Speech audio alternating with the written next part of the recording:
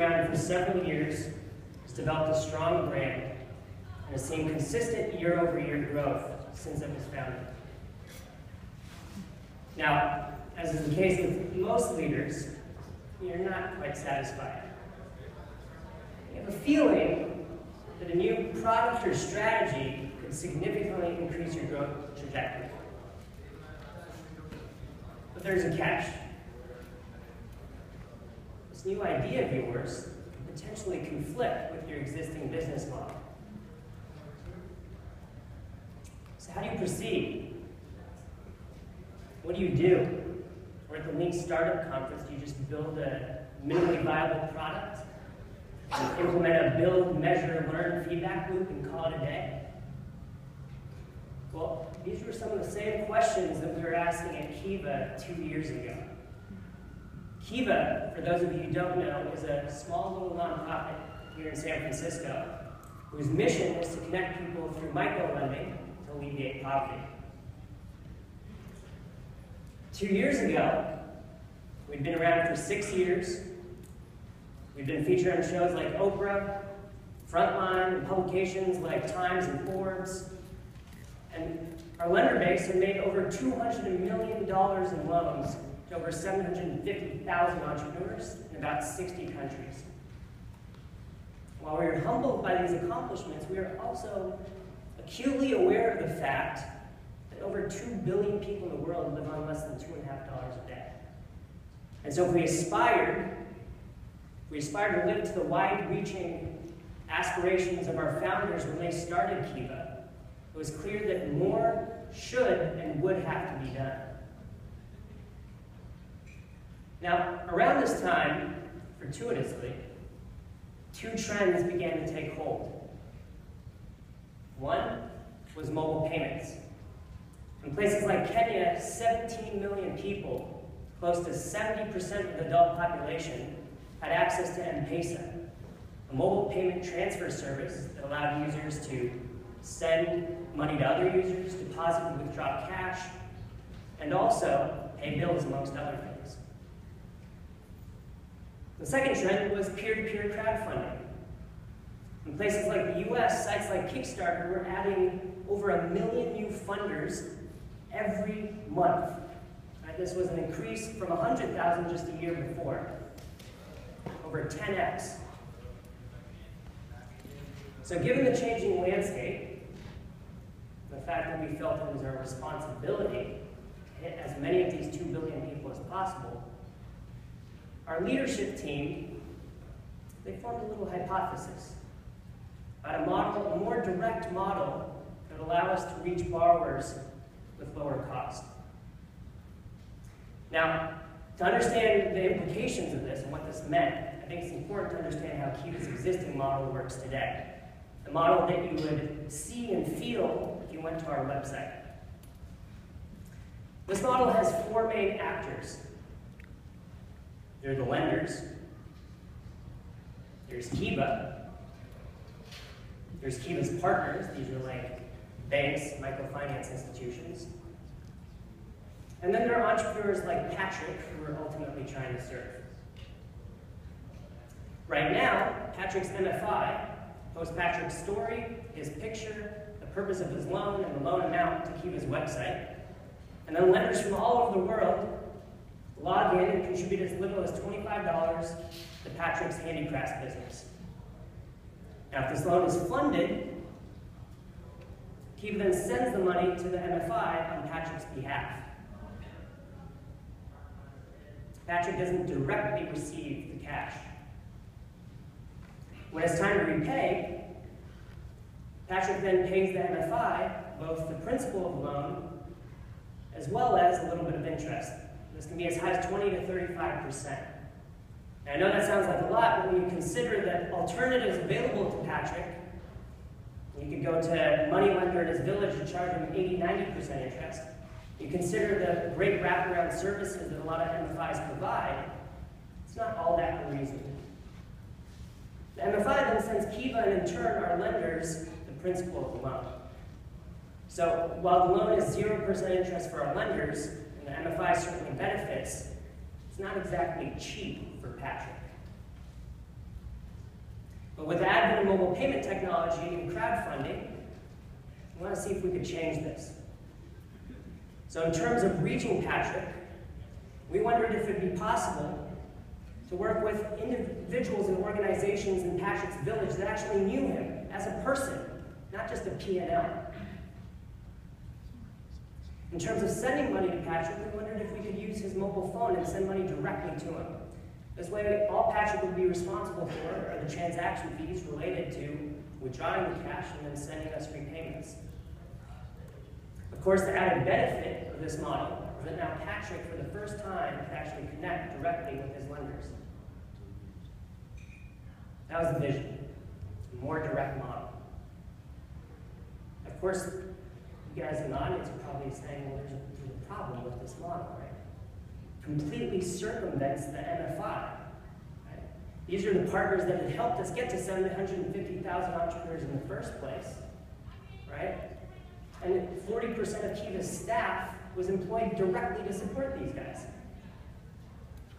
So you can't possibly just build something here. The first of 4 challenges that you have to address when you're trying to start something within an existing organization is you have to figure out a way to get existing stakeholders on board. Now, for the purpose of this conversation, I'll focus on internal stakeholders, but I think the same principles apply to external stakeholders as well. In our case, it was the trustees. So the first step you have to do in an existing organization, and this is in contrast, I think, to a startup where I think the product and service in and of itself is unifying. You have to outline a vision. Now this sounds pretty obvious, but it's admittedly something we did not do at Kiva until 2 months after we'd already started testing this model. Now it can be as simple as carving out an hour in an all-hands meeting, but the goal should be threefold. Number 1, you should use this time to explain how the new vision fits in with the existing model. Matt, our CEO, and Kreml, our president, they did a fantastic job of anchoring around the idea of our mission statement. There are literally countless ways that you can connect people to microlending to alleviate poverty. Working with MFIs is one great way, but that shouldn't preclude us from trying other things as well. The second goal should be to give people a forum where they can voice their opinions. Not everyone's going to agree, and certainly was the case for us. People are going to have questions, but these questions are valid and deserve to be surfaced. And the third and final goal should be to set expectations. So Matt and Kreml did a great job making it abundantly clear that this new pilot project that we were testing, called Kiva Zip, was a pilot. Right? We're testing in 2 geographies, the US and Kenya, and it could very well fail. And if that happens, that's okay. In fact, we should embrace that. Once you've outlined a vision, the next step is to create a separate cross-functional team. We accidentally did this first. But our original team had 4.5 members, had 2 business leads, 1 product manager, and 1.5 engineers. That's all we could really steal from Kiva. But the benefit of creating a separate cross-functional team for me was fourfold. So number 1, it allowed us to get out of everyone's way. Right? If you're trying to convince people, colleagues, to get on board with an idea, the last thing you want to do is step on their toes. The second benefit is that it allowed us to move quickly. We had a self-sufficient team. So we were able to build a website, test fund flows across M-Pesa and PayPal here in the US, set up bank accounts, and we were actually able to onboard our first group of trustee partners and borrowers all within 3 months. If you're trying to get someone on board, you need to give them something to react to. The third benefit is that it allowed us to focus. In fact, it forced us to focus. We didn't have resources to try a bunch of different things. We had a website, 1 technology pathway, 2 payment mechanisms, as I said, M-Pesa and PayPal. And the fact of the matter is we only had 1 product. We were doing business loans. We were doing micro insurance, micro savings, student loans, just business loans. More important than giving someone something to react to is giving them something specific and concrete to react to. And of course, the fourth and final benefit, I think, for us was that it allowed us to pivot very quickly. I remember when I was in Kenya, onboarding our first group of trustees and borrowers, I must have gone through, gosh, probably 6, 7 dozen trustees before I finally arrived at our first 5 partners. Right? So if you're going to try to convince someone to get on board quickly, you can't afford to let your mistakes linger. I think that's a big benefit of creating a separate team. The third thing you have to do, you have to build a separate, simple sandbox. How's that for alliteration? A separate, simple sandbox, right? If only to create a space where you can play and learn. In our case, we created a separate website called zip.kiva.org. You guys should definitely check it out at some point. You can make a loan if you guys get a chance. But for us, the separate website did 4 things. Again, it allowed us to get out of the way. Right? We created a separate technology stack. We didn't bother any of our existing engineers on Kiva. 2, allowed us to protect our brand. We created this website and we slapped alpha all over it, not even beta, alpha. Right? And we knew if we made a mistake and we failed, no harm, no foul. The third benefit was it allowed us to test and learn a bunch of things that we couldn't have done if we were tethered to Kiva's website.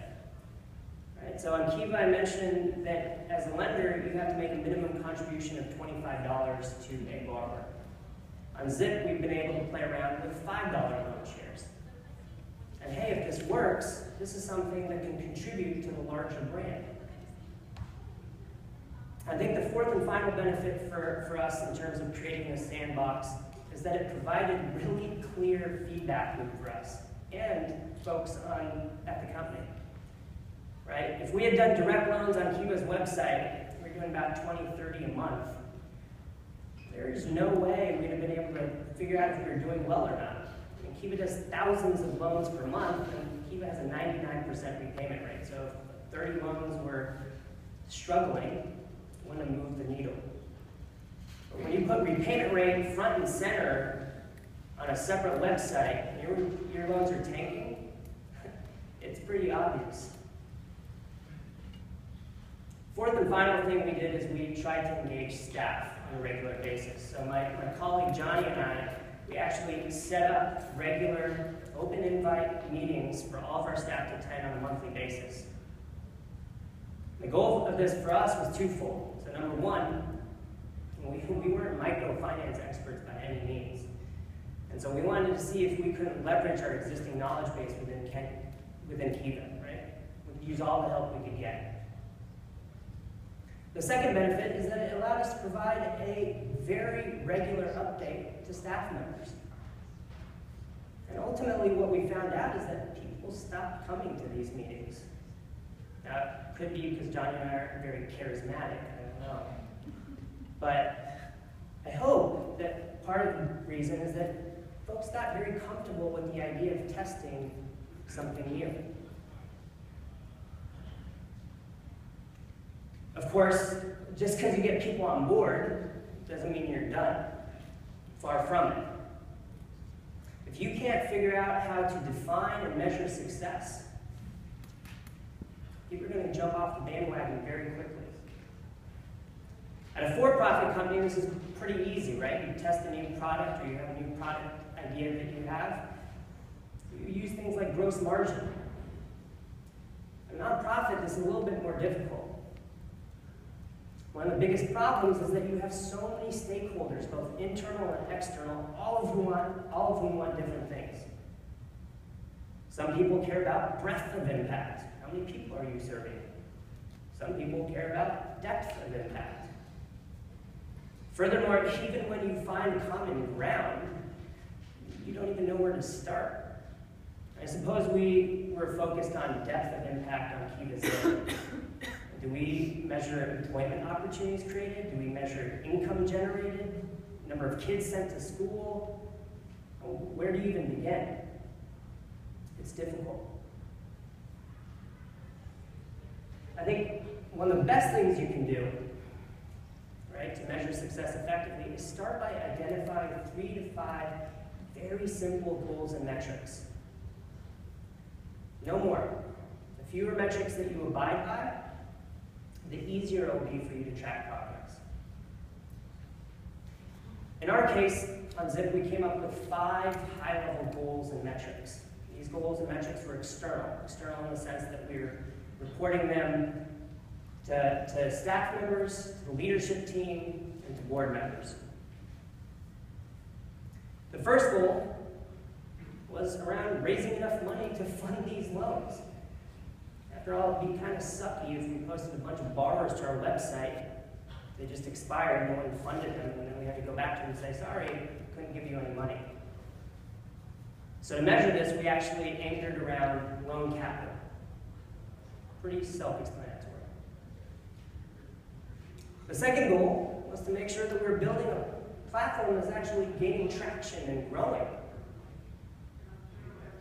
We could have done this in 2 ways, I think. We could have anchored around a number of borrowers or a number of loans. We decided to choose the latter, if only because we thought it was a truer measure of our operational efficiency. After all, it's not a bad thing if a borrower is taking out repeat loans and growing their business. The third goal was to actually create a platform that was sustainable. One of the only ways that this platform could be sustainable, right, is if lenders were getting their money back, so that they could actually take that money and recycle it and help someone else. To measure this, we used repayment rate. Now, Kiva's repayment rate, as I mentioned, is 99%. We knew we were doing something for the first time, and it was much riskier, so we anchored around a target of 85% across both geographies. In retrospect, we could have probably just stopped here.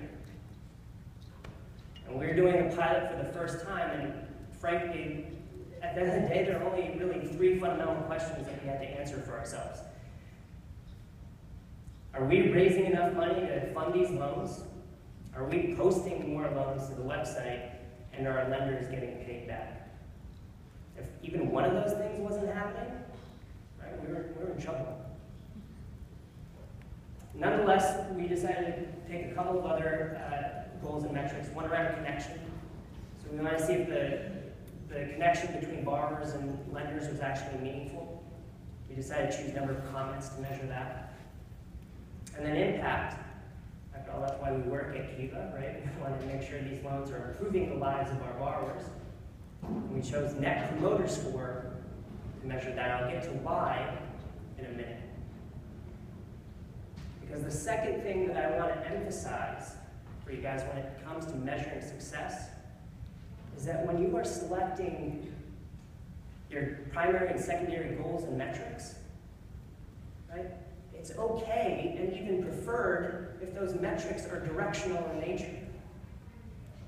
To give you a couple of examples, let me pick one external metric, Net Promoter Score, which I talked about, and then one internal metric. This was a metric we were just circulating amongst ourselves on the team, cycle time. So let's start with Net Promoter Score. Net Promoter Score, NPS. Sounds kind of dirty to use NPS, right? A metric that a lot of for-profit companies use, like Google and Microsoft and Apple, use to assess their brand awareness, to assess whether or not a loan is making a difference in the life of a farmer in Kenya. That sounds weird. Especially when you consider the fact that there are a lot of other metrics that we could have used. Again, like employment opportunities created, income generated, number of kids sent to school, the progress out of poverty index, PPI. But the fact of the matter is, when you're starting something for the first time, you can't possibly know what metric to choose. Right? You don't know what the right metric is. It's more important that you know that you're moving in the right direction. Is NPS our ultimate measure of impact? Probably not. Right? But if that farmer in Kenya is willing to highly recommend a Zip to their friends and family, we must be doing something right. In terms of internal metrics, I mentioned cycle time, which in our case, for the purpose of this presentation was really the amount of time it took to post the first loan from a newly onboarded trustee. Last year, it took us over 2 months to do this. If you look at the value chain, the details of which are not exactly important, it's pretty clear to understand why. Everything we were doing was very, very manual. We were going out to the field to visit each one of our trustee partners to do due diligence and training with them. Even if you're in Nairobi, that can take as much as half a day when you consider traffic. A lot of our borrowers couldn't even fill out an application on the website. And so our trustees were mailing us paper applications. Guess who had to do the data entry, right? Took a while.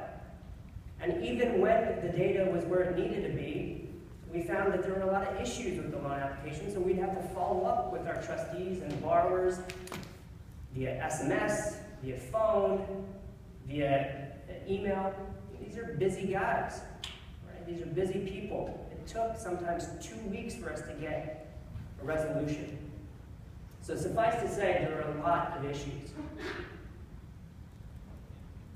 Now, our cycle time is around 30 days, thanks in large part to a lot of the product and business solutions we've either implemented or are in the process of implementing. Now, are these the optimal solutions? No. Are we satisfied with a 30-day cycle time? Absolutely not. But the point is that we're continuing to improve. We're seeing directional progress. Does that make sense? Uh-oh, 4 minutes a lot. Now the challenge, of course, is that even when you have an intuition for how to measure success, right? The problem is that oftentimes, particularly at a nonprofit, it takes months and even years for you to get a feedback loop, to see results. So how do you mitigate against this? That, for me, is the third challenge that we have to address. One of my favorite borrowers, Michael, exemplifies this. Side note, Michael's actually the first person we actually sent money to via M-Pesa. And I was so excited when his loan funded that I completely lost track of the time zone difference between here and Kenya. I accidentally sent him money at 3 a.m. I don't think he was too bothered by that, but funny story and really cool guy. So consider for a moment a world where we hadn't decided to use NPS to measure the impact of our loans on Michael's life. Instead, we'd use something like number of kids in Michael's family attending school regularly. Well, 2 years ago, a couple of weeks before we actually launched it, Michael's restaurant burned to the ground. Because it was the only source of income for his family, he dumped all of his life savings into resurrecting the business. Unfortunately, he was a little bit short. That's where Kiva Zip came into the picture. He took out a $350 0% interest loan to buy CapEx, things like cook stoves and cutlery.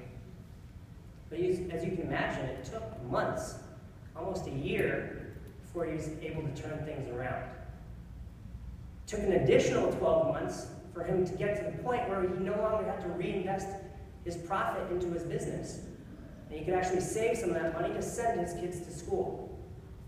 So it took 24 months for him to actually get to the point where his kids were being educated. It's a long time. So to ensure that your feedback loop is as short as possible, I think the first and most critical step is to get out to the field. And I know this is a Lean Startup Conference. You guys have heard this ad nauseum. You're probably tired of it. But this is really critical, I think, to emphasize.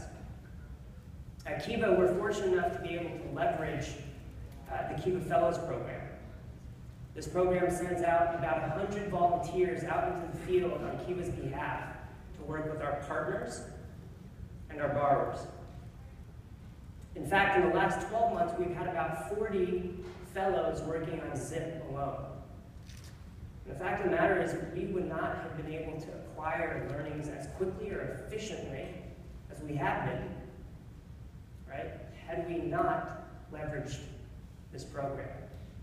It's hard to kind of impact Kenya when you're sitting in an ivory tower here in San Francisco. The second step is to run small and discrete experiments. You don't need a sample size of 200 to get robust directional feedback. Case in point, one of my favorite experiments on Zip was one that we ran around borrower trustees. So in an effort to build a viral, low-cost model, we kind of wondered, hey, is it possible for borrowers to endorse other borrowers for a loan? To get an intuition for this, we needed to understand three things, right? Number one, would these borrowers actually need an incentive to endorse another borrower? Two, who would they even endorse in the first place? And three, would their borrowers even repay their loan? So to understand this, we picked 40 of our best borrowers. And we divided them into two groups. One group, we gave them a full menu of non-monetary and monetary rewards, and the other one, we said, you're not getting anything.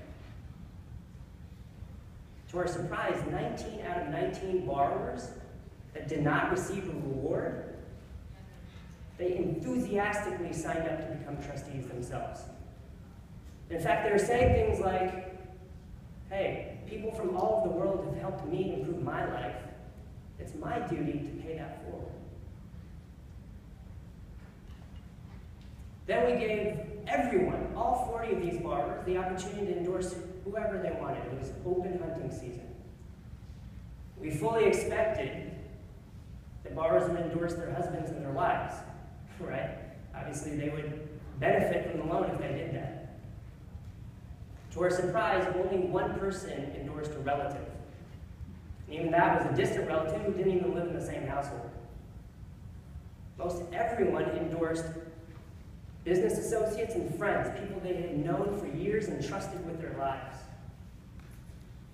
So it should come as no surprise then that when we followed up on the repayment rate of these borrowers, it was 93%. And we learned this all with 40 people in 10 weeks. Not bad. The final step is to iterate and pivot quickly.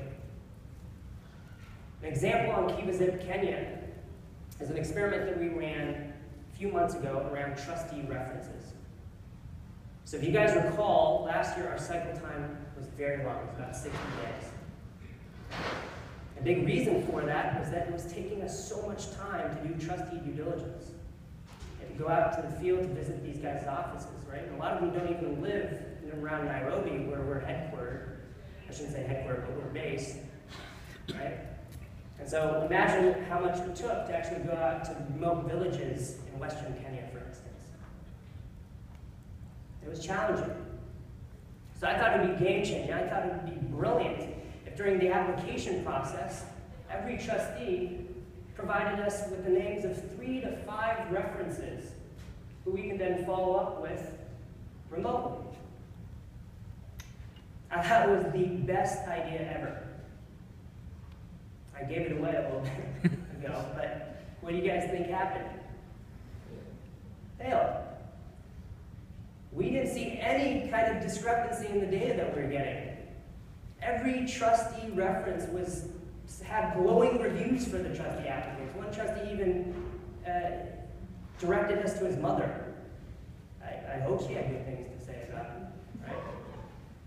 As a consequence, it wasn't really a good predictor of behavior. So many trustees that have passed through that experiment have actually had a really low repayment rate. So it failed, right? I don't think so. In 12 weeks, we were able to disprove my cockamamie idea, and we didn't waste a single engineering man-hour on building it. I'd say that's a pretty good thing. Now, of course, deriving validated learnings quickly and efficiently is extremely valuable, right? But it's only valuable if you can actually implement those learnings. How do you do that in a world where you have limited resources? That's the fourth and final challenge that I want to discuss with you guys today. I think the first step is to manage throughput. So on the Kenya side, we'd run about 30 experiments in the last 12 months. But because of limited engineering resources and competing interests, we had a very hard time implementing those and turning them into product solutions. In fact, we still have learnings from November that are just kind of sitting there collecting dust. So to prevent this from happening again, we've done three things. Number one, we're leveraging project management tools like Jira and Asana to create our own very, very simple Kanban board. Kanban is something I think you guys are pretty familiar with. Our Kanban board is very, very simple. It has 4 columns. We have an icebox. This is for all of our pie-in-the-sky ideas or crazy ideas that we might not ever come back to. We have an ideas and discussion column. This is where we flesh out concepts and we design experiments to test. The next in line column, these are the ideas that we've already validated and we want to spec out. And then the fourth and final column is the active column. This is where we're actually building things. The second thing we've done is we've actually moved forward things on a just-in-time basis. We're trying to get better at that.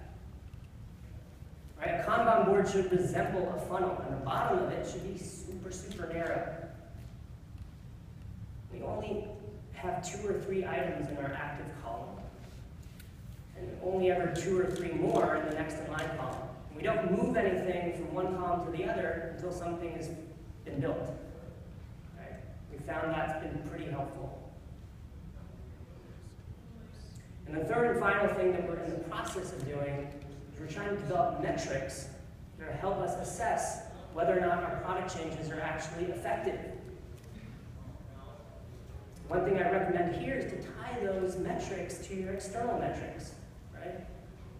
What's the point of building something if it doesn't increase your NPS, increase the number of loans posted, increase your repayment rate, or decrease your cycle time, right? For instance. There's no point in building. The second step, I think, is to automate as much of the flow as you possibly can. Now, I think, we're in San Francisco, we're all techies to a certain degree. I think the inclination is to automate as much as we possibly can. I'd argue that you only want to automate the things that directly provide value to your customer as quickly and efficiently as possible. In our case, creating value, be it for our borrowers, our trustees, or our lenders, was synonymous with posting loans to the website and sending borrower money. Everything else is either irrelevant or an intermediate but necessary step. Things like trustee training, borrower due diligence, right? Those sorts of things. Automate the necessary but intermediate steps. Certain things provide intangible value. I would say those things are okay to do manually. Right? I still get up every morning, I try to, at 9 a.m. and do customer service. Answer queries from borrowers and trustees. In Kenya, we still have coffee meetups and an advisory committee meeting with our best trustees.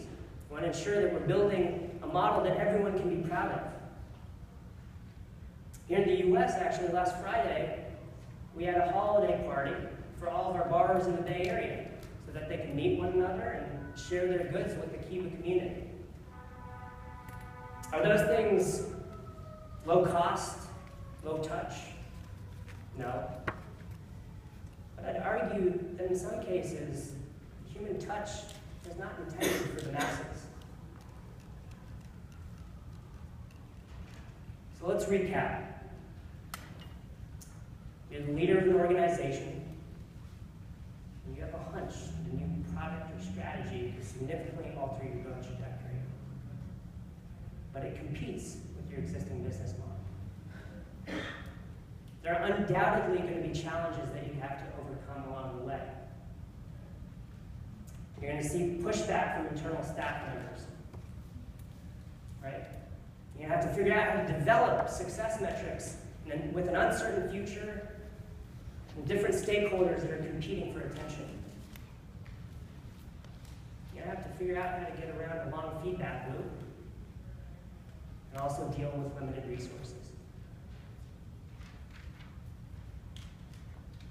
But if you onboard people in the right way, if you emphasize simple and directional data, you test and iterate quickly, and you pull forward learnings as they are needed, just in time, and you automate the right things, you can succeed. And let me just leave you with this. It's not going to be easy. You're undoubtedly going to make mistakes like us. And we made so many mistakes along the way. But you have to try. The work that you're doing in this room, in expanding access to education, streamlining healthcare, or alleviating poverty, is too important, it is too critical for you not to choose the riskiest, most challenging, and ultimately most profound path. Regardless of what sector you're in, what you do, I guarantee you there's someone out there that desperately needs your product or service. If you're in education, there's a kid, a 19-year-old kid here in San Francisco, who dropped out of college because his high school didn't give him the confidence or the skill set he needed to pursue higher education. If you're in healthcare, I bet you there's a single mom in New York who can't afford to pay for her child's prescription because understandably she lost track of how much money was in her health savings account. And if you're like us, you're in development, there's someone out there like Johannes. Johannes is an Ethiopian refugee who escaped to Kenya after overcoming so many different hardships, only to be treated as a second-class citizen in his new home. There's no way he would have been able to access financing, increase his income, or even get more than one meal a day because of his social status. But we reached him, and so can you. Thank you.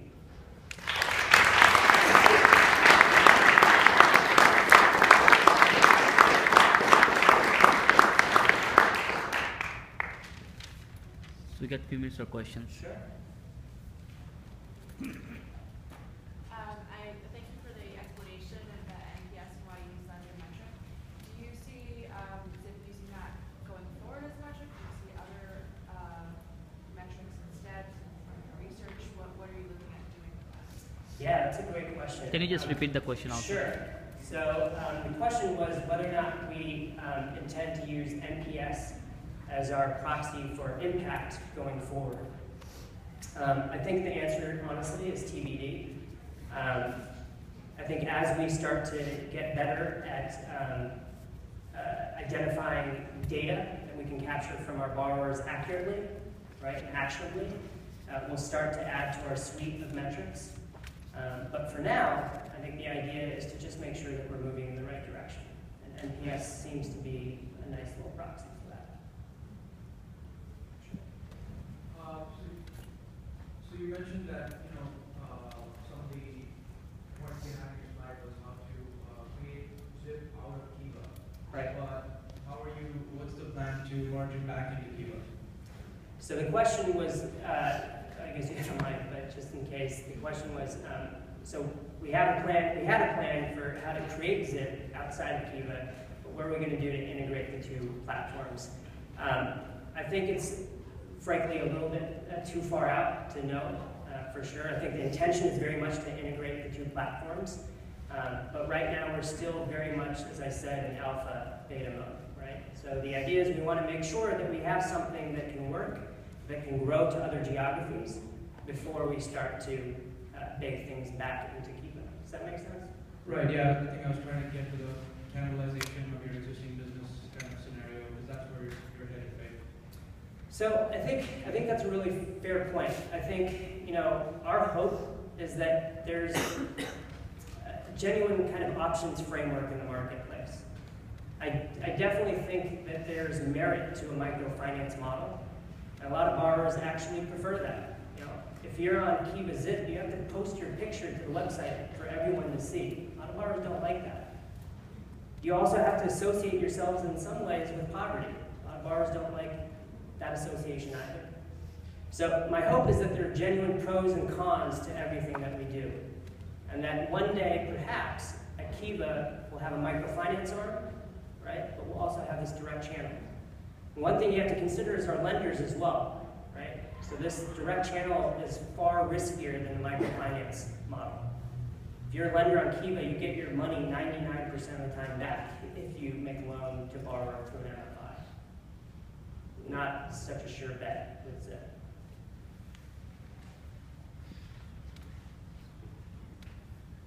So as you've been building this internal startup, what is the most effective team size and mixture? Great question.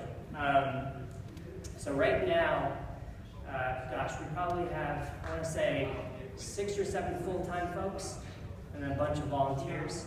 I'd say any more than that is very difficult to manage. I mean, we're already kind of hitting up against it ourselves. I think particularly because we're trying to pilot this program in 2 very different geographies, right? It's much easier, I think, to manage a larger team if you have kind of one geography target audience that you're going after. We now have to figure out a way to reconcile those 2, right? So I'd advocate if you're going to do something like that, keep it small.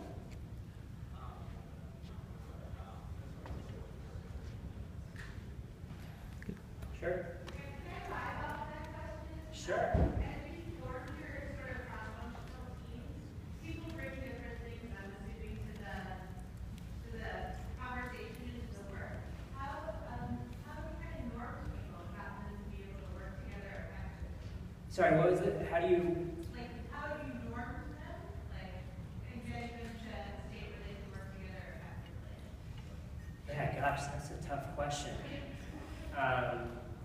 I think kind of on our end, you know, when we first started,